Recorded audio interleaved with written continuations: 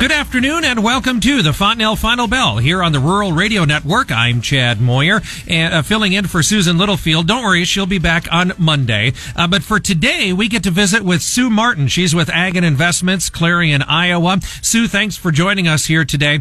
First of all, let's talk about the markets in general here this week, and especially here on this Friday. We were 5 to 7 cents off the lows, but soybeans, still down some 31 cents.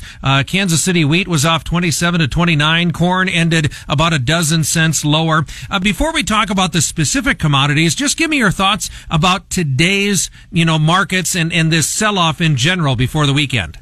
Well, I think what's happening is, we had the Fed raise the rate, which was expected, 0.75%. But I think, what really got the markets ambitious today for a decline to end the week was that Goldman Sachs came out and stated their year-end estimate for the S&P was originally 4,300, and they lowered it to 3,600. And that was quite a step down, and also talking about recession or a recession or possibly deflationary period. And you have, in the meantime, with the interest rates going up, well, the U.S. dollar is still viewed as the best safe haven around the world. We've had all the issues with Bitcoin and cryptocurrencies, finding some of them not legal or fraudulent or what have you, just bad press for that sector. And so that again pushes money from around the world into the U.S. dollar. And then also looking at our interest rates rising, 30-year fixed loan at 6.29%.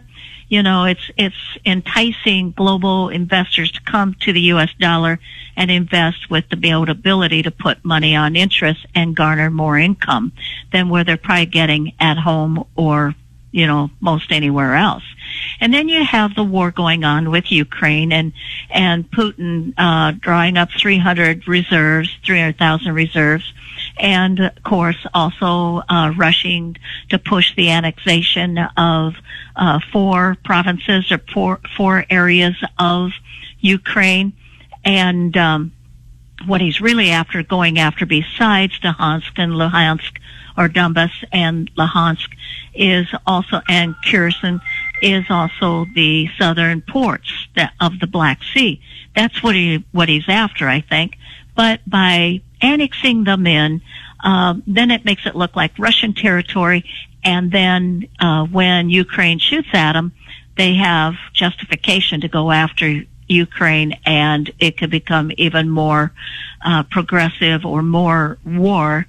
And he's even rattled the saber of possibly nuclear. So all of it's kind of sending the dollar stronger, with money coming in towards the U.S. dollar. We currently, as I speak, the dollar's up 173 at 112.83, and that's the highest we've been in over 20 years. But keep in mind, 124, not uncommon, and back in the 80s, the mid-80s, the dollar got over 165, and of course hasn't revisited that since. So I think that when we look at this, that's adding more fear of how more expensive food's becoming, energy's becoming, all based in dollars, and the lines of credit or letters of credit.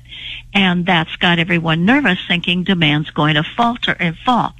But if we keep thinking about around the world, back in the 90s, they did away with those just-in-time inventorying reserves, or I should say the reserves, and went to just-in-time inventorying. Well, they don't have reserves to fall back on now, and hungry people fight. So countries are going to push to get these reserves built. It takes time. And yes, they have to pay a little more. But if you look at the old days, this still is not expensive. And foreign countries will come and pay for it if it's in the way of food and energy, because those are the necessities of life. Yeah, in that situation, you gotta wonder, we're not there, are we, Sue? We just don't have the ending stocks for folks to be comfortable. It's gonna take a couple of seasons, not only in the southern hemisphere, but the northern hemisphere, really to get back to comfort, don't you think? Oh, absolutely. We need to get back into some good production right now. You've got China, who, basically is in need of everything. And yes, they have some corn reserves they were building back a year ago, but basically China, the largest importer in the world, is making deals around the world with most anyone that can export. And of course, Argentina, who's been in big financial straits with inflation, has, in the past, earlier this month, went to where they did a soybean exchange currency and changed it 200 pesos to the dollar for soybeans. Well, that enticed the farmers to let loose of those beans. I think about 5.7 million metric tons even of new crop has been sold.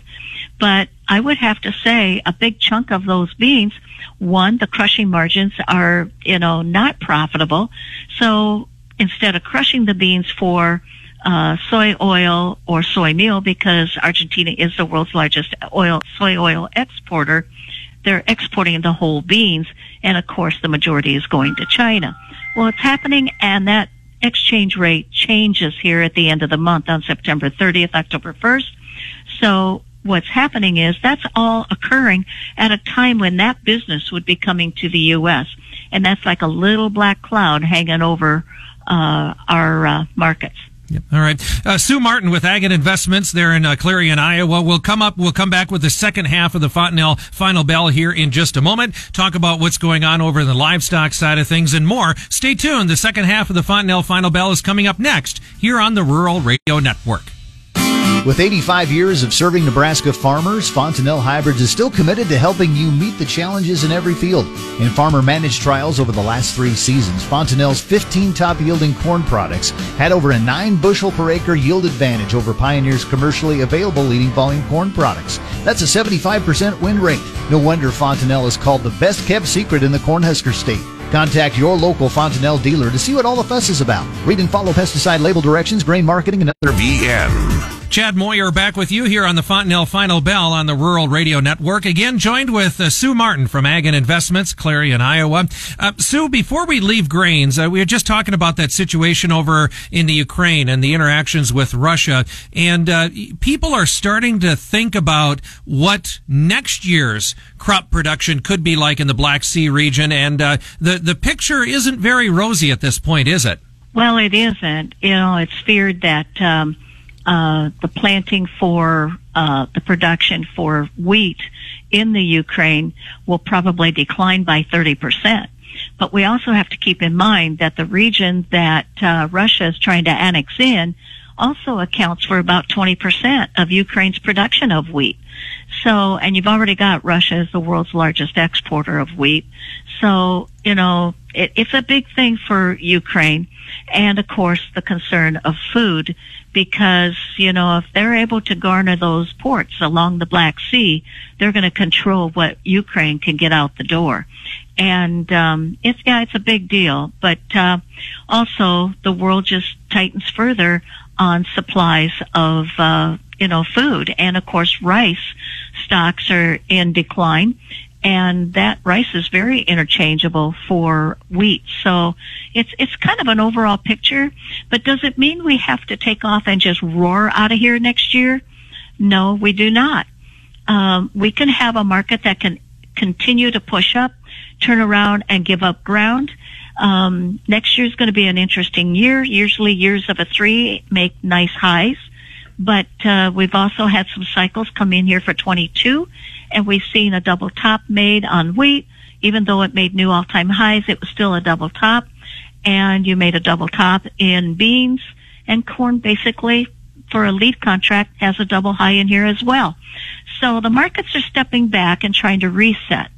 And then we'll see how we fare as we move in more to next year.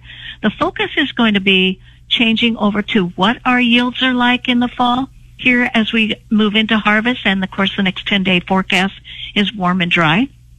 But also, with planting taking off and running very smoothly and progressing in Brazil, with also the knowledge that they're planning to add 3 million more hectares in the Cerrado area into production. The concern is so far they're catching some moisture where they need to. More of the dryness seems to be in the center north to the north, and the focus is going to be on, I think, will be really become centered on South American production. We've got Argentina with some drought ongoing right now that lowered their wheat crop, but on the same token, Brazil's bean crop, how good is it going to be? They're being able to plant pretty decently to get a good start, and that's going to be the focus as we go forward into the turn of the year. All right, Sue, let's turn our attention to the mercantile. Live cattle, feeder cattle, hogs, they were all lower today. Again, is it kind of this risk-off mentality, pressures from some of the outside markets versus the fundamentals in these meat markets, do you think? I think so. You know, we look at the hog market and it was down pretty hard today.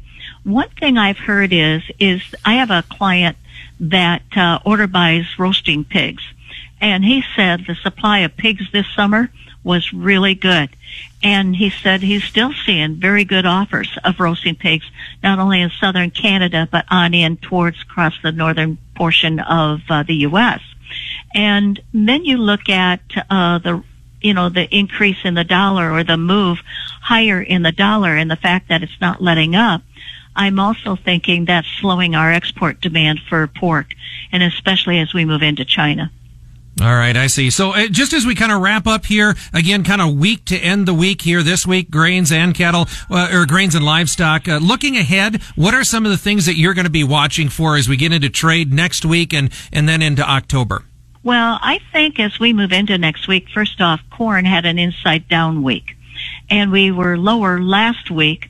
We just couldn't seem to get last week's highs out. We missed it by a half a cent, and about a half a cent. And the downside, we tried it here today. So you have an inside lower range week. I would suspect we'll try to come down and test that, because as we move into next week, weather's ideal for harvest. The heat that's going to start to come back into the Midwest is certainly going to drive the drying down of crops, especially corn, but beans too, to where that's going to push the harvest. We're going to go from one crop to the next without much of a stop in between, but farmers won't have to spend money for drying down corn this year. Mm-hmm. Sue, if folks would like to follow along with what you're doing in the markets, get some information from you, give us your contact information. How do they get a hold of you?